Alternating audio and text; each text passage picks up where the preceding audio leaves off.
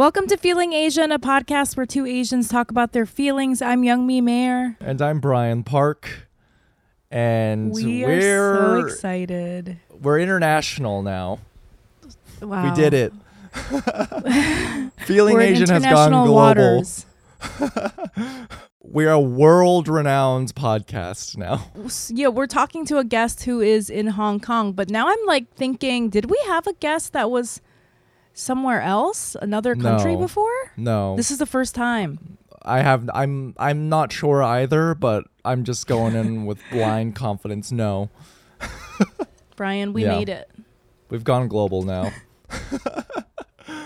Your podcast has really big reach. Wow. Really? Listeners, did you hear that? There was my friend getting her eyebrows done, and she was talking about, gosh, I love this podcast, Feeling Asian. And the woman doing her eyebrows was like, I love Feeling Asian. And I was like, what? Whoa. That was in Hong Kong? It was in New York. But I do think that was kind of a random story, though, just between my friend and her eyebrow artist. It just made me think, that's really sweet that you could, bond about the pod. That's amazing. Wow, I love that's that. so nice.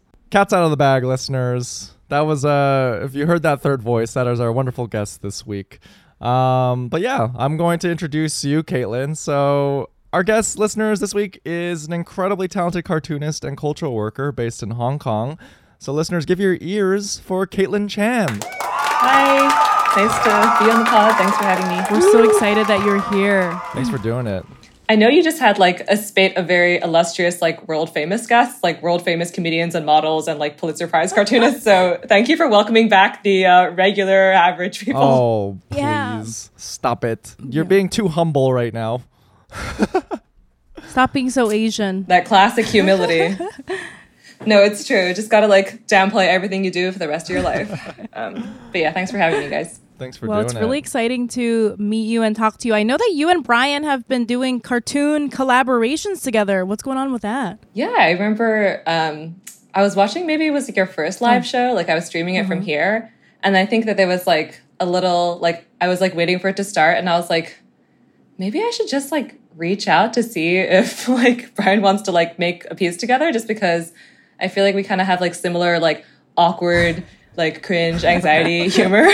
So I was like, what's the worst that can happen? So I had one tab open with your show, which I was so excited to stream, and then I had one tab open with Brian's website, and I was like, I'll just write him an email, it's fine. But I was very surprised to hear back, and it was fun to make those weird little slice of life cartoons together. So wow. I love how you're wow, Brian's awkward. I'm awkward. I'm going to reach out to him. That's so funny. Yeah. What? I'm pretty sure in the initial pitch email, you were you have really cool, sick, awesome dude humor.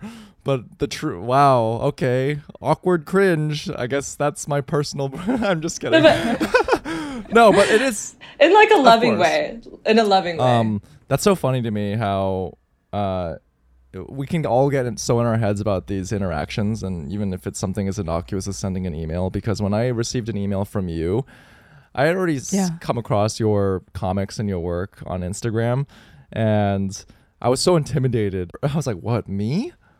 No. I mean, you're a cartoonist for the New Yorker. This isn't, I'm not funny enough to collaborate with you. This is wild.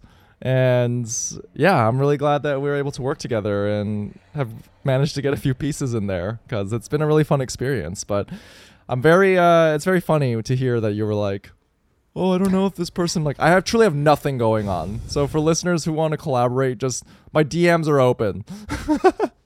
Brian got one email and he was like, oh my God, I got an email. He was so excited. I'm pretty sure I told Young May. But Caitlin, you're familiar with the pod. You know how this goes. Before we ask you how you're feeling, Young Me, how are you feeling? I don't even know. I'm feeling great. I feel positive. I'm getting things done and, getting prepared for my trip. The next time, I think after this episode, I'm in New York. But next time you hear from me, I'm going to be in Korea. I'm a little scared because the last time I went to Korea, I had a psychotic break. I don't know if I fully ever admitted that on the pod, but I had a crisis. Wow. So this is what led to it. I'm afraid of this happening again. So in Korea, I don't read as Korean. And so what ends up happening is on the street, people will like talk about me nonstop. I'm not exaggerating. I don't know if anyone listening has been to Korea, but you know, like Korean people do like chansori. Chansori is just like small talk about just stuff that they observe. But in the culture, they tend to just, what I've noticed is they just tend to talk about stuff that they see, right? Like all the time. So in Korea, if you sit in a restaurant, you'll hear the people sitting next to you being like, oh, this is a nice restaurant. Oh, look at the plants. Oh, I saw this, blah, blah. And they'll just nonstop just be commenting on like observing the scene around them. And part of that is that because they think I'm like foreign and don't understand Korean, they'll just say stuff about me like fully to my face. But it's like constant. So it would be like I would walk out on the street. And I know if you live in Korea, you know this is not an exaggeration. Like I would walk out on the street and like the people like waiting at the red light would be like, oh, like look at her bag. Look at her this. Look at her this. She's like, da da da. I can't believe she's wearing that.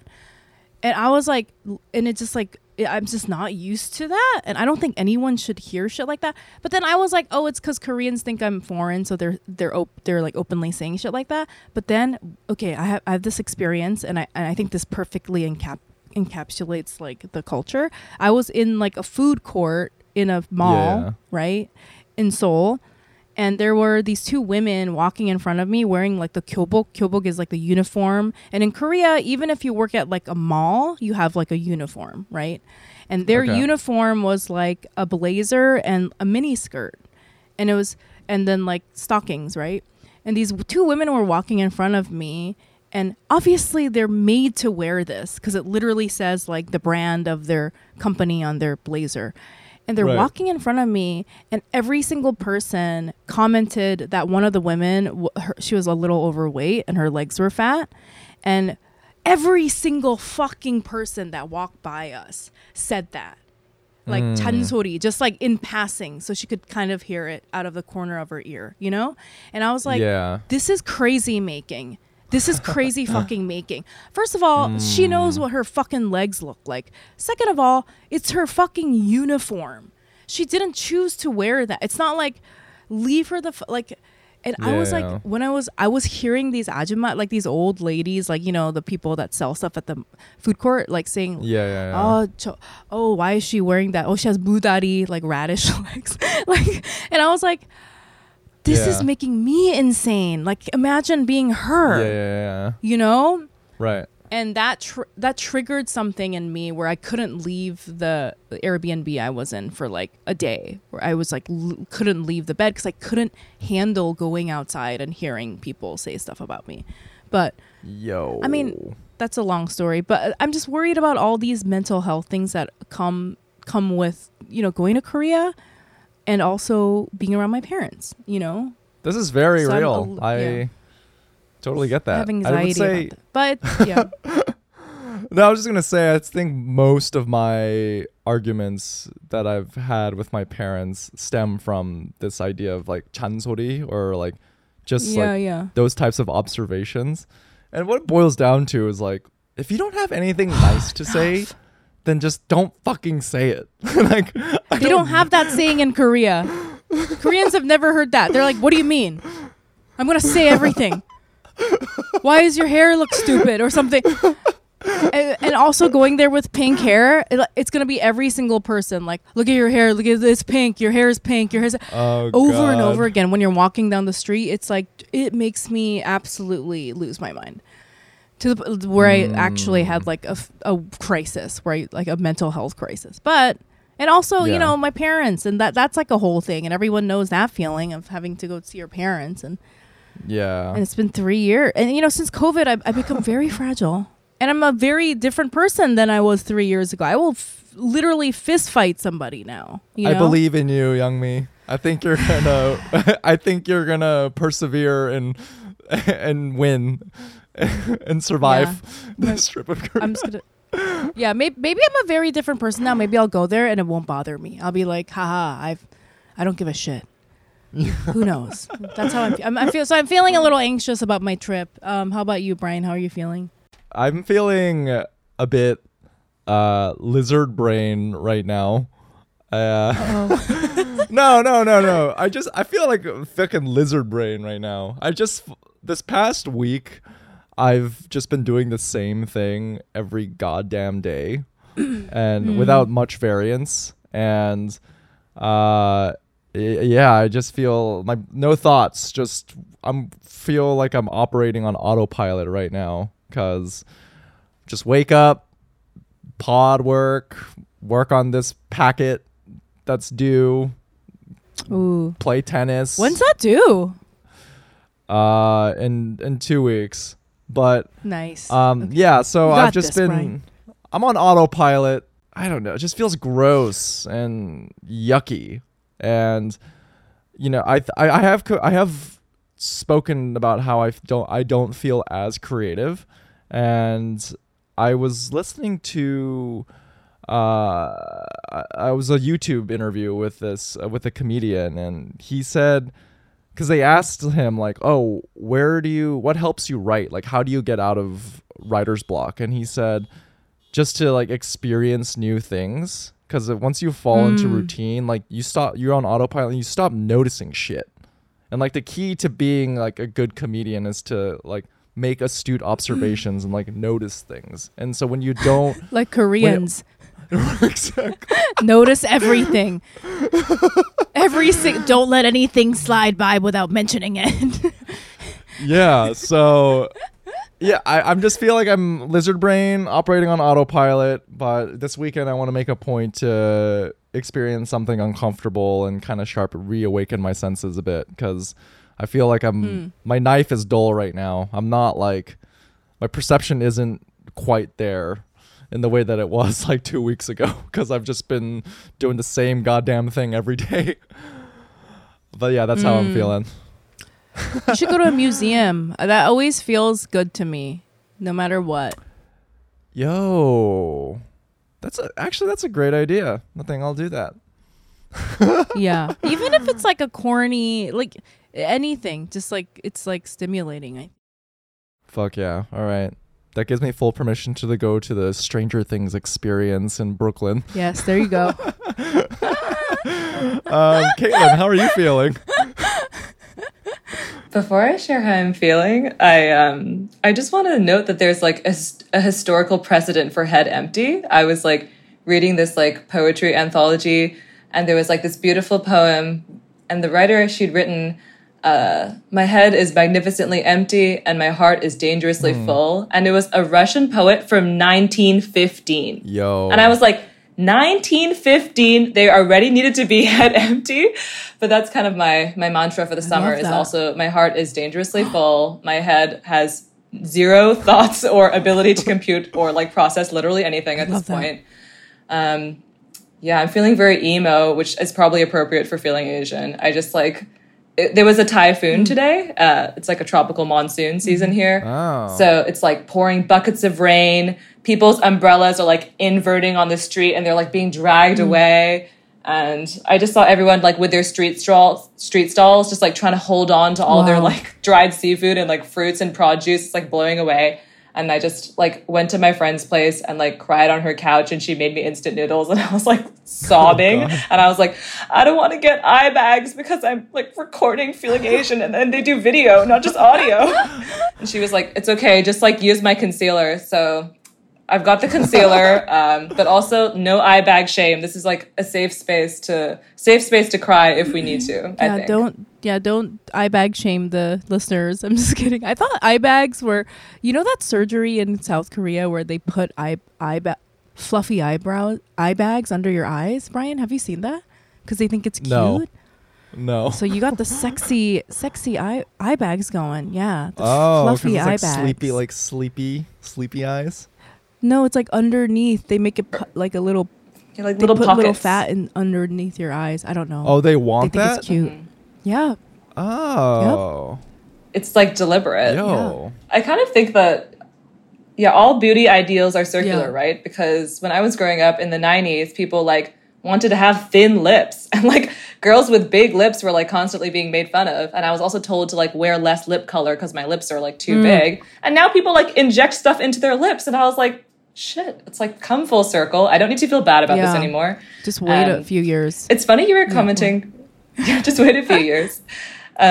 You were commenting on like all the comments, like the public commenting in South Korea, and I've only ever been once. I like went to visit my friend Paul in Seoul in like 2018. But I like forgot to pack makeup because I was like kind of sloppy and like I wasn't really thinking. But I arrived and I was like, well, makeup isn't a life essential, you know, like I got my medication, I got my clothes, like it'll be fine. And then people kept coming up to me and speaking to me, and then I was like, Paul, what are they saying? And Paul, who's like Korean American, is like, they're saying that you look tired and bad. And it just happened so many times. Like usually people who like no one is safe in Korea.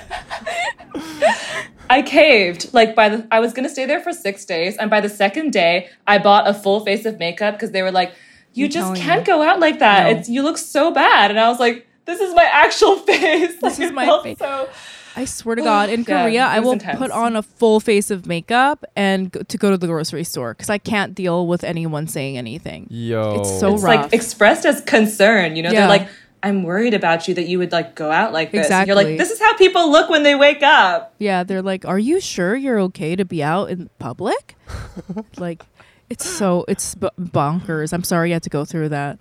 Wait, that sounds like such a romantic day that you had in Hong Kong. Like, I know, the street carts blowing. I was about to ask, like, do people in Hong Kong, when they say "my life be like a movie," did they immediately think like Wong Kar-wai movie? I remember one of my college professors saying that like the invention of the personal headphones allowed everyone to feel like, you know, they have like a serious soundtrack going when they're walking on the street, and like how liberating it feels like when you have your song and you're like, yeah, I'm like the protagonist of like my life. But I mean, the city is romantic, and it's like sometimes it's kind of hard to like be here and not know if you're like self-orientalizing the place, just because I've also consumed so much like media from people both from here and outside here about what this place means. But overall, I do think like the air is like very balmy and humid, and like the kind of like thin sheen of sweat on people's faces. It's just kind of like, it's both really gross when you're going through it, but it feels kind of sexy in the sense like you never know what's going to happen on the street, like whether people are going to like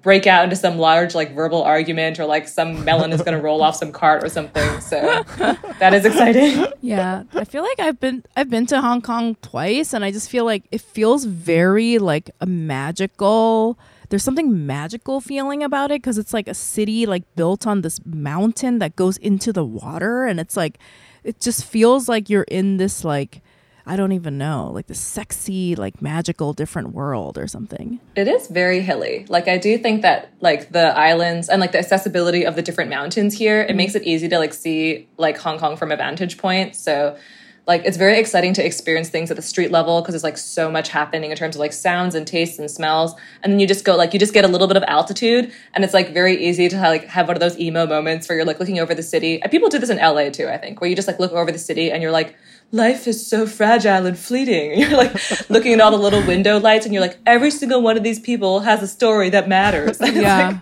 it's easy to be introspective. So real. I've definitely been in LA on a balcony. I think like post grad, my friends and I, we were like high and like, damn, so much potential. The world is ours. We are infinite. And then, wow. That reminds me of Ezra Miller. The world is so beautiful. Talk about a fall from grace. But do you still feel like the world is your glittering oyster, Brian? Like, are you excited about the possibilities of being alive? This is your episode, so let's focus on you. But Caitlin, you know, we spoke up top about this briefly, and I've been very fortunate I feel very lucky that you reached out, and you know, we were able to collaborate on a few New Yorker pieces together. And I know you as like an incredibly talented cartoonist, but for our listeners who may not be familiar with your work, can you speak a little bit about it? I feel as if it's almost cliche to talk about being an Asian person who's like worried about creating or making art because it requires taking up space and like making yourself known. But I definitely had that kind of self-consciousness a lot growing up because I knew that I liked drawing and that I liked expressing myself that way. But in the same way, it's like vulnerable to like sing in front of people or like get up and tell jokes in front of people. I also feel like a lot of self-consciousness when it comes to my work, and like I have a lot of insecurities about it. So I guess after college, like trying to find my way as like an art graduate who is like doing a bit of like art administration as a day job and just thinking about where I wanted my life to go. Yeah. It kind of felt like posting, like similar to Zoe C, I guess, like posting drawings on the internet is kind of a way to connect with people without having to like bare your like body or face or soul in the public eye. I met a lot of people who were like making zines and comics. And then I realized like, I guess because I had done a little bit of formal art training, a lot of my ideas about what makes good art is like nice to look at or like realistic, which are like fine values to have. But then I realized what was actually interesting to me and what was the stuff that I was like buying and reading and collecting was like people who are willing to show like their own like vulnerability or humanness or like rawness or even like grossness. So I was like buying a lot of like Xeroxed like zines from like art book fairs where people are like self-publishing all their own like weird like diary stories and like sharing their like sordid tales about like, I don't know, like sex and work and like things that you're not supposed to talk about. Yeah, that's And when I read this work, I was just like, this is unlocking all of the shame inside of us because someone actually dared to say it. Yeah. Like, there's this wonderful artist, Jane Mai, and Jane Mai had this series of comics post-college called Blue Period, and they're all just about like really regular like stress about having your first few jobs and like not finding your way in a city and like every little chore feeling like so desperate and like intense. And seeing like her kind of like really frenetic sort of scratchy lines and like drawing on like printer paper, I was like, there's something about this that feels immediate and urgent to me. So even though I didn't feel like I was capable of doing it, I'm like, I'm just going to keep drawing my own little comics, like put them on the internet, sell my little zines. And like, I didn't really expect it to go anywhere. But our favorite literary daddy, Alexander Chee, noticed my work when it was published online. Wow. Yeah. And he like gave me my first ever commission after college. So to actually hear from someone whose work I really liked, and when he was like, hey, like, would you like to like do a drawing like for me and I'll commission you to make a drawing about like his book which had just come out, like how to write an autobiographical novel. Oh my God. I didn't know this. So that was kind of, it was kind of like my first start into starting to do like commission illustrations.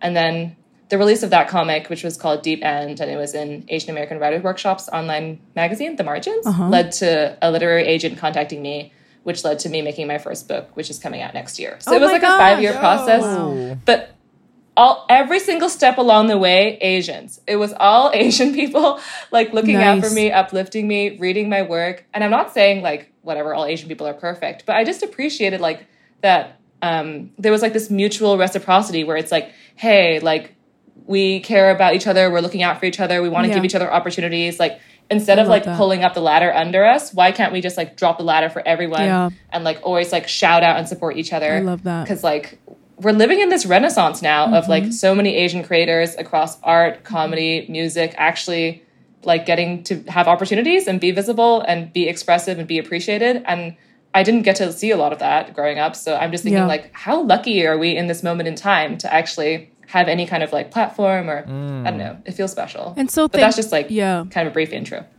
And so thankful for the people, like you said, that don't pull the ladder up behind them.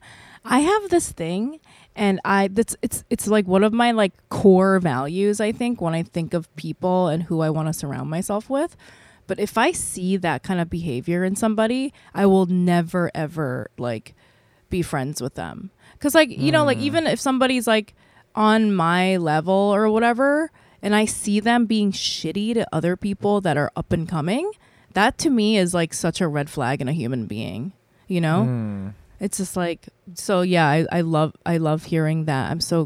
That's like really inspiring that happened. And it was like other Asian people in the community, you know, like giving you opportunities. So I was going to say, it's really interesting to hear, I guess, what you described as your like artistic evolution and how going to these art book fairs and reading these zines kind of like expanded your definition or like ideas of like, oh, this is what the kind of art that I want to make, because that's how I would describe the work that you make. Like oftentimes when I scroll through your comics on Instagram, I feel this, it feels cathartic because I can relate to a lot of the feelings that you're sharing, but you're not afraid. What I like so much about your work is that you're not afraid to be vulnerable and expose these like imperfect feelings, especially surrounding like mental health. Yeah, I guess when you first start doing it, it feels like you have so much to lose. But then I guess one thing, I don't want to generalize too much, but there is a culture or an idea about East Asian countries having this idea of like the group, or like you're being part of a very big thing. And then one thing I do to like sort of unpsych myself out when I'm putting really vulnerable work out there is like, I'm literally like a blade of grass. I'm literally a grain of sand. Like, like I'm worrying so much about how people are perceiving me, but in the scale of like this world, this city, or this like universe, I'm the tiniest speck. So I don't need to like think so much. Like I'm the tiniest speck in like a grand continuum of thousands of years. So I just think like, yeah, it's kind of scary to tell the world that like you're really depressed sometimes and you don't always know if you can keep going. But then we're just in this moment in time together. And if we can like say it and like digitally hold hands across the countries, like it might feel good. Yeah, it is comforting. Yeah, I don't know. It's weirdly comforting to be like, I'm just a speck of dust. I definitely know what you mean. Or yeah, it's like sort of that balance of like trying to remember like hold the two truths in your life at the same time, that like that you are loved and cherished and people really care about you and you're like valuable on this earth, but also like we are like exist on this earth in the continuum of time for like 1 second and then we're gone. So I love trying to make the most of it and like let go of the stress is good. Yeah, hold the two beliefs at the same time. I am the, what's that like meme? It's like, I am the hottest person in the world. I am ugly and no one will ever love me. Like those are my two truths. I love the meme of like the guy looking at the bus. Like there's one person on the bus with the good view and like the rocky view. I love that one. The pinnacle of everything. Time. Yes, at the same time. Yes. You look at the rocks or you look at the sun. Yeah, there you go. Yeah. You know, I was really excited to have you on this podcast because over the course of working together, oftentimes I feel that our creative process is like 10 minutes of actual work and then 50 minutes of just like kind of complaining about the state of the world and like the frustrations of just creative work. And so, you know, when we ask our listeners, when we ask our guests to be on the pod, we often, you know, we'll be like, oh, are there any things on the forefront of your mind that you really want to talk about and get out on the episode? And Caitlin, you delivered. You have a lot of things that you want to talk about, and for good reason, because they're all great topics. But, you know, you mentioned that you wanted to unpack the idea that the U.S. is the literary / film / contemporary art center of the world. I feel like you got some hot takes here. Where is this? Is this a sense of like frustration? I'm already excited. I want to hear. Going on? I want to hear what you got to say. Let's dive into it. We were just talking about like the importance of holding two truths, and I think that like one truth we can hold is like a lot of really important, amazing cultural things come out of the U.S. And also like American people are not the only people who like creatively express themselves in this world. Wait, what? Like, really? Yeah. I don't know, like this idea that like it would be helpful to, you know, like read literature in translation so you know about like other kinds of cultural values, or like when Bong Joon-ho was like talking about if you can overcome the 1-inch subtitles, like what worlds could you unlock by watching movies not in English? Yeah. And I mean, I was really surprised about that discourse around that speech he made, because I kind of thought that the discourse was going to be like, of course, yes, like appreciating world cinema is how we literally, because like I'm trying to think of like what are the two most popular arts in the world? It's probably like music and movies, like the most widely consumed. Yeah. And then I feel like movies are a great way to like have a 1 or 2 hours where you like get into the interior life of someone who's totally different from you. And like, that's what's exciting, is like they're not the same as you. But then it felt like a lot of the like response to that speech was like, but I hate subtitles. And I'm like, but so many of us who are like bicultural or like from diasporic like cultures, like you have to negotiate multiple languages in your daily life. Yeah. So like the idea that you ever have to like not be in a totally comfortable space linguistically all the time is like not that unfamiliar to me. So I just kind of feel like it's helpful to also like be, if you like, I know not everyone has the capacity, but like just expanding like one's media diet to like also consider all the kinds of different like publishing and things that are happening and like music that's being made just like outside of like one country in the world. It's like, it really is edifying, because then it starts to make you realize like, oh, maybe there's like certain cultural values that I've always thought like were literally the only way to live. Yes, and you just meet like one other person who does life differently. Yep. And you're like, oh my goodness, like there are multiple valid ways to approach like family, society, like one's relationship to the world. And I don't want there to just be like one. I think that's a ridiculous idea. I think what you said is so important because like other cultures in the world, you're sort of expected to at some point read subtitles because no one's going to speak your language. And so you're toggling back between different cultures and picking up information from different cultures. And in that way, you're way more cultured than most Americans who literally never have to do that. Like when I moved here, it was so jarring for me to meet people that live in like New York City and they're like, well, I'm a liberal, I'm open-minded. I'm like, you've literally never seen another way of life because you've never gone outside of American media, or they'll watch like one French film in college or something. And then I'm like, do you realize that people in the world do that every single day? Like people in Malaysia are watching like Korean shows, and like people in like India are watching like American show. Like the rest of the world has to do that constantly. So we're picking up so much more cultural information. But the other, I think, interesting thing is that there's if other things pop off in the world, there is very much this American feeling of ignoring it or being condescending towards it.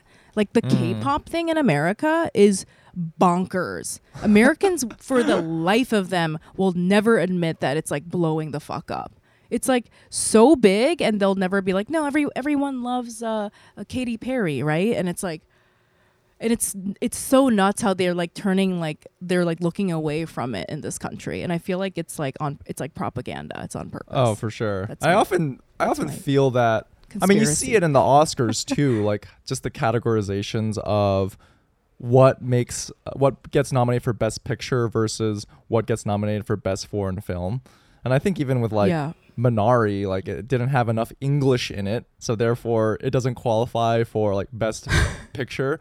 But that's a total hack. That's what I love to do, is just like watch once the nominations get announced, let's watch all the Best Foreign Film nominations. Every movie is fucking fire, guaranteed, 100%. And oftentimes, they're always much better than whatever the fuck is getting nominated for Best Picture. Like, it's guaranteed. You're going to have a great time.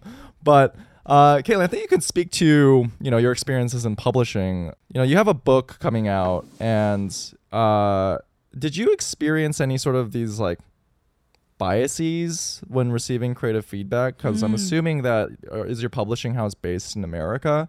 That like you're an artist working in Hong Kong, so were they like trying to push that onto you in any way? I feel very fortunate because my publisher, which is Abrams Books, and they have like a sort of a line or collection like that's under Abrams that's being curated by Mariko Tamaki, who's a very amazing Japanese Canadian writer and whose comics I love. And because she was kind of overseeing this series, I definitely felt. So even though it was an American publishing house, there was like a real sensitivity to the fact that like my entire graphic novel takes place in Asia and has like, 12 Asian characters. And like, I remember feeling like quite nervous about it because also worrying that like there were all these things that I wanted to specifically include, like multiple languages in the book or certain kinds of cultural things that I didn't want to explain, like a lot of panels to do with like a kind of silence because, some other comic like scholars have made this point before. Like it's a very broad generalization, but like, some comic scholars have posited that American comics have a lot to do with what's happening and like the event, whereas like a lot of Japanese comics have a lot to do with the journey and like the sort of introspective like interior narration and like what's happening in between. Like in between and like interior spaces is like where a lot of interesting narratives can also unfold and not just like a kind of big bang fizz like major event. So I felt like lucky that like in terms of like the interior art for the kind of stories I wanted to tell, there is like a lot of slowness and like a lot of silence. And I was worried that might be off-putting because like I read a lot of like English comments about Asian movies online and people are also like, nothing happens or like it's really slow. Yeah. And that's kind of something I'm interested in art because I kind of feel like there's like real beauty and value to actually like being attuned to like the world around you and like feeling like you're part of it instead of being like I'm on my mission to like conquer and like do things, which is like a perfectly valid narrative that I feel is technically overrepresented in comics. So I do feel like I had the fortunate experience of getting to work with like a really supportive team with like different queer people and some people of color. So it was just good to like have my experiences affirmed in that way and not feel like I was like self-tokenizing, which is like something I think I've definitely done before, where I think it's hard to ask young creators not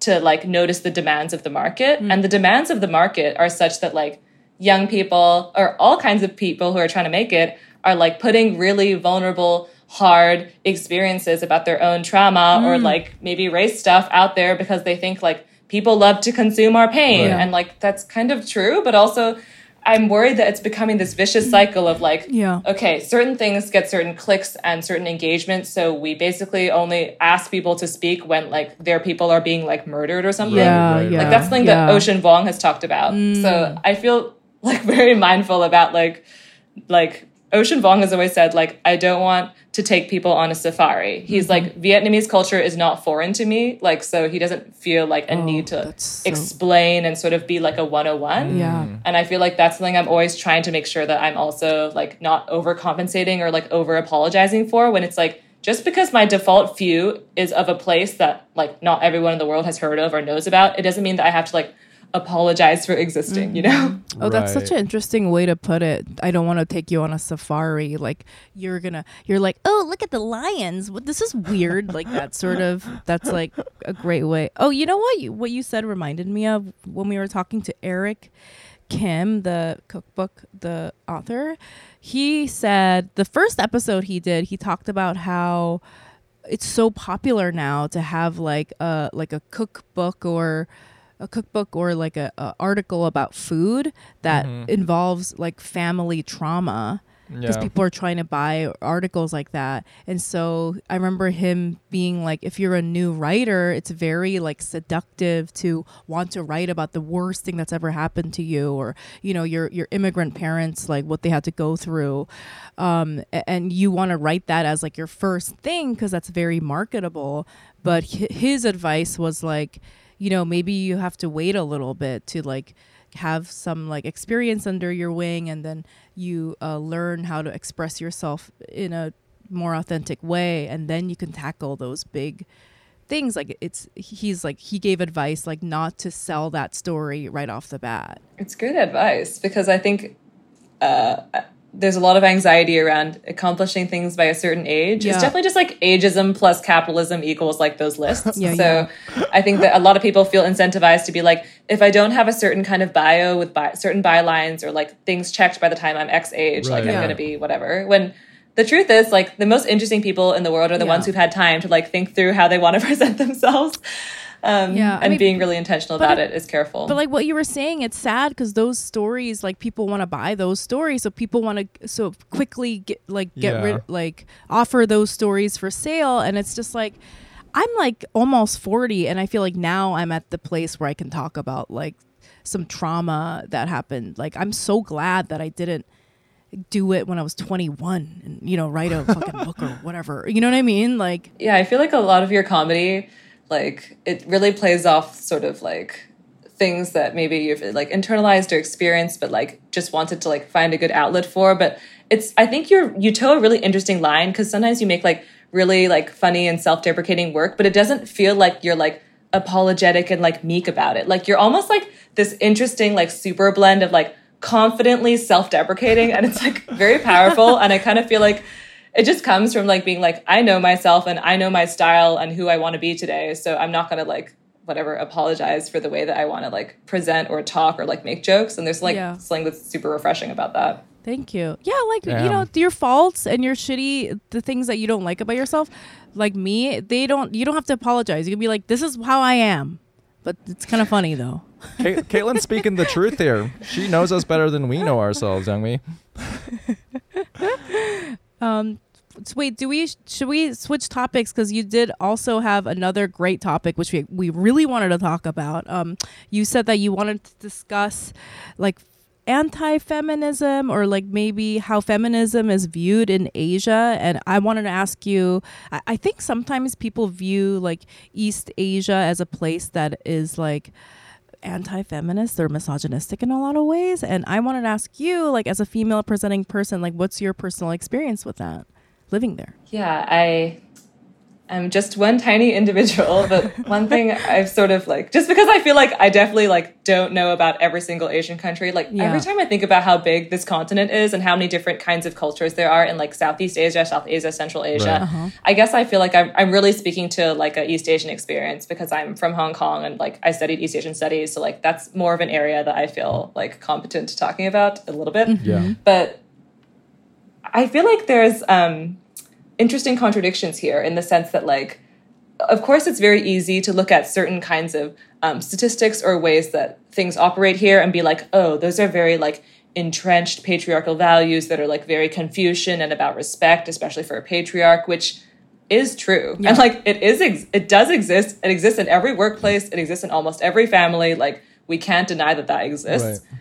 And at the same time, I also feel as if there's a kind of really interesting sort of, like, only you'll notice if you're here, like, a certain kind of outspokenness or freedom that's possible for some women that I've just noticed in terms of, like, I feel like I see a lot of, like, more gender nonconforming or, like, tomboy people here than I do in other East Asian countries. And it makes me feel as if it's really exciting that, like, you can, you know, be a woman who, let's say, like, has short hair and doesn't wear makeup and still be taken seriously in your life. Like, it's only in certain contexts, but I just think, I don't know what it has to do with specifically, but I just feel as if there are women who, like, specifically are looking out for each other here because we know that there, like, are certain, like, patriarchal social norms. Right, like, right. Maybe it's just small things, but, like, I was thinking about something Youngmi said. I think maybe it was on Harry Butthole. Like, you were talking about, like, Korea and people looking out for each other and the sense of, like, a kind of a little bit of an intra-community even amongst, like, regular citizens.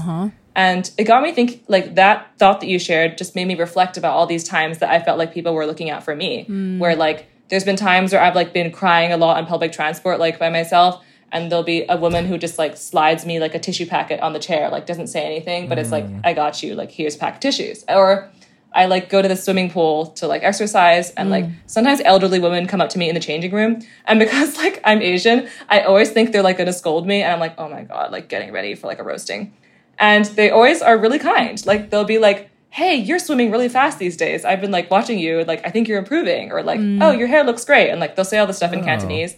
And I'll reply in Cantonese, like, also in this, like, really nervous way. But then they, like, won't, like, be hard on me about, like, my language abilities like some other people have been. And it just makes me feel like, okay, like, you can live in a society that's broadly patriarchal, that disregards women's rights, but, like, the kinds of care that women and other marginalized genders, like, extend to each other is, like, the one safety net we have against, like, this, like, emotional or, like, psychological bearing of knowing that you're, like, a woman moving through public space.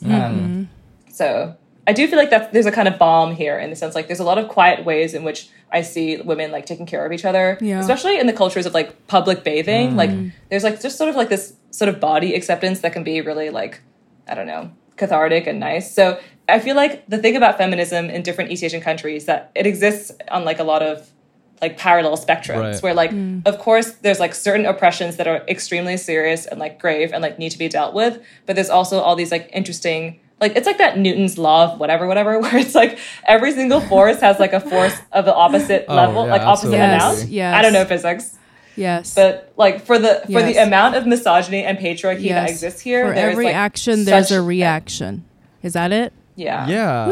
I love hearing hearing this perspective because, you know, this is something that I would never learn from reading, like, these articles, especially here in America, because from the outside looking in, like, my only perspective is, you know, what's close to me, which is Korea, and what you just described of, like, people, like, you experience this support from other women about, like, not wearing makeup and having very short hair, where that's in stark contrast where, like, my exposure to that in Korea is there was this Olympic archer who had, like, a very short haircut. She won 2 gold medals, but was just absolutely vilified online for, like, because she looked in appearance, like, very feminist, and they wanted to, like, you know, subdue her accomplishments and celebration, and it just got lost in that muck of, like, this anti-feminist discourse.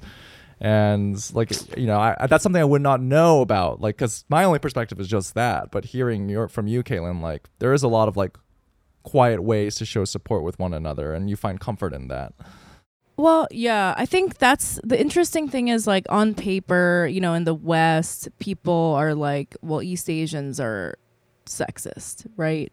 But when I was living there too, I was like, yeah, on paper, there's all these laws and these things that you're reading. But day to day, there's way more. I felt way more supported as a woman by other women there. And I never felt unsafe in this way that I feel unsafe in this country. There's absolutely no camaraderie between anyone in this country. It's all, you know, and like I think there are little pockets of like ethnic groups and like-minded people. Like, you know, you'll go to Queens and it'll be like this neighborhood of like Bangladeshi people that really look out for each other. But like through the whole country, that's not a through line, you know? It's very lonely and isolating here in a way that in Korea it wasn't. Yeah, I also feel like except they're gonna talk shit about you.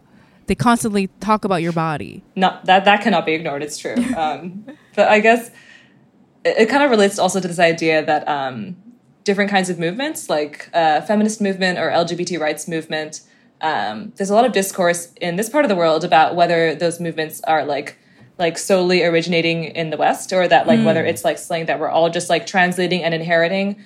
Whereas I kind of think like, I mean, that is one way people can think or look at it. But like your previous guest, like Alok was saying, like there are parallel histories of different kinds of like LGBT expression in other cultures that are like pre-modern, like really date back to such long times. And also like there are matriarchal ways of organizing society that have also exist in different parts of the world. So I just feel like I'm always trying to push back here whenever there are people around me who are like, oh, if you're like care about feminism or LGBT issues, it's just because you've been like brainwashed by the West. People, and I'm like, but it's like they're yeah, please don't. Well, like, please don't lie to me like that. Remember Dae Kim, the founder of Sunday School, when he was on here, he said that because he was like, he looked into it as a gay man living in Korea, and he was like, before the fucking white missionaries, no one really gave a fuck if you're like gay. Like they would just be like, okay, you're gay. Oh, we don't like that on paper, but no one's gonna like.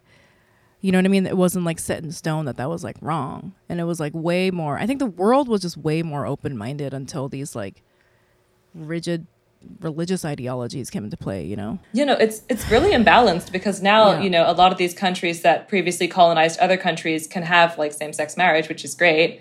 But then it's like, why do you think we don't have it here? Yeah, because you like, fucking took it away. Like, it's British colonization that created the anti-homosexuality laws in HK. So I'm just like, oh, it's very frustrating to have that history taken away. But I think, you know, like what you were saying, this behavior, this like, oh, even if it's like there's an oppressive force, we still look out for each other. That's how it was before and during like the colonization. Do you know what I mean? It's like, all right, you fucking British people, you're gonna say we can't be gay, but we're just gonna be gay, and we're gonna keep doing that secretly.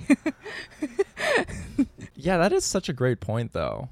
Because that's probably something that I learned more recently, embarrassingly so. But these ideas of, you know, like being anti-gay in Korea or like East Asia at large, I oftentimes just, rather than thinking about the historical implications of colonization and how those rules were established by the colonizers, it was more, I'm like, oh, well, that's just Confucianist ideology. And I'm realizing that that's totally misguided. There was just a lot of, documented same gender relationships in East Asian history. Right. So once you read all that stuff, you're like, dang, okay, I didn't know. It's awesome. I was gonna say I went to a sex museum in Korea, and I was like, I thought it was just like a fun like the dildos, but it was like an ancient history of sex in Asia museum with ancient artifacts, and there was so much gay porn. I'm telling y'all. Fucking from like China and Korea and Japan, so like from 1100 they have been gay. We have been gay in Asia. Like Americans being like, did you hear about like non-gender? I'm like, we already know. Okay, you took that away from us. Don't act like you're introducing something to us. I saw a bronze dildo from like 600 years ago. It was a DP dildo. Wait. A DP dildo. Both, you know, double penetration. We've been on this shit. That sounds like an amazing museum visit. It kind of reminds me of like there's one time where I was living in Tokyo, and I was going to an exhibition of shunga. I'm not sure if I'm saying it right, but it's just erotic and sexual Japanese ukiyo-e woodblock prints. And it was kind of a major exhibition because it was like returning a lot of these works, because, you know, a lot of Japanese ukiyo-e prints were stolen and taken to the US. So it was like a really big deal, like, oh, the prints are coming home and like they're really sexy. And I remember going, and it was housed in this like very historical building. And because I went on a weekday, because I was a college student, I was just looking at all this like really intense, like pre-modern or modern pornography with a bunch of like elderly retirees. And they all had their like hats and glasses and umbrellas, and were like, looking at these like octopus sex prints. And I was like, we are so cultured, like just a bunch of adults looking at art together. It's like ancient yes. porn. This one's good. I like this one. Yeah, That's I gotta so go to a funny. museum this weekend. Which one is that, Young Me? No, that was in Korea. That was when I was living in Korea.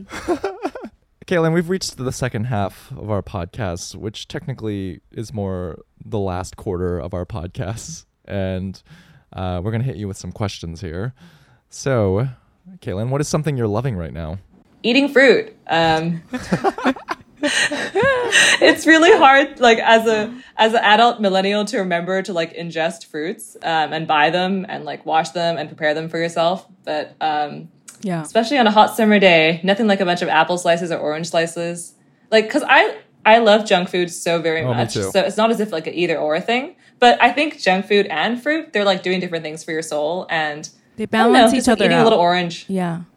Yeah, it's kind of like it just reminds me also, there was like a meme that someone made on Twitter that was about like it was like it was like this text that said like Asian parent, and then there was like a block, like a hurdle for like apology for something mean that they did, and then at the end there's a block that's like brings you sliced fruit, and they just like the pathway of the parent is like avoiding the first hurdle and then jumping over the second. But it's true, like there was a lot of ways in which like sliced fruit became a metaphor in my family for like, I want to connect with you emotionally, but we're not going to talk about it. So I feel like the fruit as a self-care is coming back to me. Ooh, I think I love that. Yeah, fruit always makes me feel like I'm like connecting with my ancient ancestors, because they were probably like, oh look, it's fruit. Like I'm so excited. What are you two's favorite fruits? I want to know. I would say peach and guava. Wow, Guava or guava. passion For a fruit. summary. Yeah, I'll say peach. Yeah. Watermelon. By far number one, peach, in terms of convenience. It's not, you can eat the it's skin, good. super easy, super tasty. And then back to my lizard brain ways, I'd say blackberries, because every morning I eat the same breakfast, which is yogurt, Greek yogurt, blackberries, and a little honey and chia seeds. That sounds good. Ooh. I should mix it up though. I love I've been eating watermelon. the same thing for breakfast for the last month, every morning. That's good. I don't think it's good. Seems like you like routines. You know what my thing is? My most favorite thing though, like that elevates fruit, it's like if you eat it like the Mexican way with like tagine and chamoy. Have you? And a squeeze of lime. Yes. I will eat anything. You put that on any fruit, I will eat the shit out of it. Oh my god, it's so good. Wait, have either of you tried? That sounds really yummy. Have either of you tried those expensive Asian fruits? Like those Oh, like in $40 Japan? strawberries? Yes, I have. Or those like I have. $100 mangoes? Have Are they you? good? Are they good? No, I've never tried. Are they good? Okay, we just got a I thumbs have. up from Caitlin. I mean, they stress me out because like when people have gifted them to me and I've tried them, I'm like, oh no, they're so good. But I definitely have to go back to eating regular fruit. Mm-hmm. But I think they're just very like well cultivated. Youngmi, how was your experience of eating expensive strawberries on TikTok? Oh yeah, I got the $15 strawberries. They were good. They were really good. But I also feel like once I also had another like $40 fruit, something like a little pear or something, and it was good. But when I was in Japan, they have a fancy store like in Ginza where they sell all this fruit, and it's like $300 apple, whatever, right? It's the whole store is just fruit, and I would just go in there and look at everything. And I went in there so much, the people like started to recognize me, and they like hated me. They were like, "Here she is again. She's gonna look at all the fruit and not buy anything." I went in there like every day. I was like, "Ooh!" I was so tempted to buy something, but I never did it. And they're like, "Oh God, here she is again. She's gonna breathe on all the fruit." That reminds me of Simpsons episode when they're in Japan and like Homer buys a really expensive watermelon, but it's square. Oh, they have those. Well, Next Caitlin, time I go, I'm conversely, definitely gonna get one. what's something you're hating right now? It's a very petty thing to say, but there's a lot of torrential downpour here, like rain. And in the summer, because it's really hot, it's like 30 degrees Celsius. You want to wear open-toed shoes. Yeah. But then your shoes are filled with rain all the time. So one thing I don't like is like squelching shoes through the rain. And that's just something that's kind of bugging me. That is a 3-month period of every single year of Hong Kong. So Damn. It's romantic, as you said, but it's squelchy. I hate that. That sounds awful. The wet feet drive me insane. No go. But it sounds like in Hong Kong you just have no choice because of monsoons. Yeah, it just kind of happens. Although I think it's also happened to me in New York before. Like I've been wearing sneakers and you step in some puddle and then you have to squelch all your way home. So I think squelchy shoes are a global struggle, really. I'm going to piggyback off of your response. I hate open-toe shoes. What? Yeah. Yeah. Not a fan. Wow. Not a fan. Even my Birkenstocks, I have like the closed toe ones. Yeah. Yeah, I don't think I've ever seen your toes, Brian. Toes are feet. I know. I mean, in New York, like, it's just everything's so disgusting. So when I see a flip flop in New York, I'm like, what are you doing? But I like wearing sandals because then what I do, I always do this in the summer. I'll wear the sandals. I'll come home and just wash my feet. See, and like I know like you do that feeling. But when I see the people on New York with flip-flops, I know you're probably wearing your flip-flops in bed. I know you're not washing your feet before you get in bed. Yeah, there's no like white guy washing his feet in this. I love washing my feet. I wash my feet all day long. But I have to say that I forgot what I was gonna say. I think that I don't know. I was gonna say I'm so glad I've never seen Brian's toes. I feel like feet are disgusting. I know people are into feet. I know that's a thing, but yeah, for me, gross. I was gonna ask Youngmi if she has like a foot basin. Oh no, I don't have that. I just have like okay. I just have like such a small apartment. I just like wash them off in the shower or the sink. Because I use I have a plastic tub for laundry, and it's both a laundry tub, and then sometimes you can fill it with like a little bit of warm water and like a little essential oils, like a free spot. Wow. Yeah. That sounds unreal. I gotta do that. It's just a plastic tub. You can get them for like $3 in Chinatown, but the essential a oil little foot soak can really de-stress. Yeah. Damn. Next level. Upgrade yourself. Yeah. Fuck. But speaking of washing feet, that reminds me of this really funny meme I saw. Could be totally unrelated, but this is very like tangential. But it's it's like from the perspective of a woman. They're like, oh, when you invite your like hookup to your house, and then you go down on them, and their dick smells like your hand soap. Yes. I love that meme. Oh my god. When his dick smells like your hand soap in your bathroom. Jesus. There's layers. There's layers to that meme. Let's just say. Oh man. Oh no. When his dick be smelling like the essential oils that you put in your foot basin. No, way to ruin like the one good thing I had in my life, Brian. Just being an absolute menace on this podcast. Well, listeners, we've reached we're at an exciting inflection point. We are at the moment where we ask Caitlin what she's ashamed of, and if you want to hear her response to this question, you got to subscribe to the Patreon. You know, our Patreon is it's a growing entity. We're learning from you all. We're here. We're listening. There's a lot of room for growth. We did a Q&A with Youngmi's mom that no one attended for good reason. Well, it was very last minute. But we're gonna bring her back. Very last minute, and it was a harrowing day, so we understand. Yeah. But we're open to feedback. But in any case, if you want to hear Caitlin's banger of a response to this, because we know that it's gonna be a banger, go to patreon.com/feelingasian. Caitlin, what is something that you're ashamed of? Wow. What a conversation we had. Wow. If you don't subscribe to the Patreon, you're missing out on some fucking great nuggets of knowledge here. It might solve all of your life problems if you heard what Caitlin said. Therefore, you don't need to listen to the podcast anymore nor subscribe to the Patreon, and it'll save you a lot of money in the end because you're like, wow, Caitlin's so wise and just drop the knowledge. But excuse me. I guess you won't know until you subscribe. Well, Caitlin, thank you so much for joining us on the podcast and for being so vulnerable and sharing your experience with us. And as you know, we like to end our conversations with this one last question, and that is, what is something that you're proud of?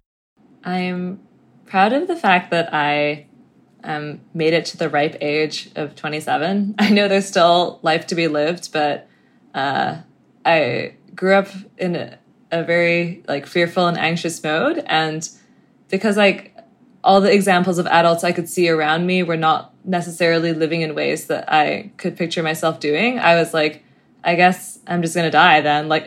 It sounds really dramatic, but I think that the more I read about it, the more I realize that mental health issues can be pretty common in certain communities, many of which I am a part of. So I think that, I don't know, I didn't actually expect to make it to my age, which is why I'm not very good at making 5 or 10 year plans, because I don't always know or think I'm going to make it. But I'm just proud that I'm still trucking along, even though I'm not necessarily the person I want to be yet. I'm also well, it's sometimes just fun to see how the movie of your life is going to turn out, especially because I feel I know a lot of people whose lives I am excited about, so I want to see how their lives turn out too. So just staying alive is something that I think can be hard, and I'm proud of it. That's amazing. I feel like that's very inspiring for people to hear that. Sometimes you don't know how life will end up, but just enjoy being in the movie and enjoy the ride. And also, I like the optimism of, I know I have a lot of great people in my life too, and I want to be alive to see how their movies turn out. Yeah, I guess it's kind of scary because it's the scariest and most exciting thing about life is you don't know how much time you're going to get. So, I don't know. It could end tomorrow, right. In 80 years, so hopefully it'll be exciting. YOLO. Back to the theme of YOLO, yes. Like you said, YOLO. Was that Audre Lorde who said YOLO? Audre Lorde, YOLO. Audre Lorde. No, I think that was Bell Hooks, actually. Bell Hooks said YOLO. Somebody said it. Well, Caitlin, thank you so much for joining us. And where can our listeners find you on social media? My handle is at Caitlin M. Chan. Thanks for having me. This was a lot of fun, guys.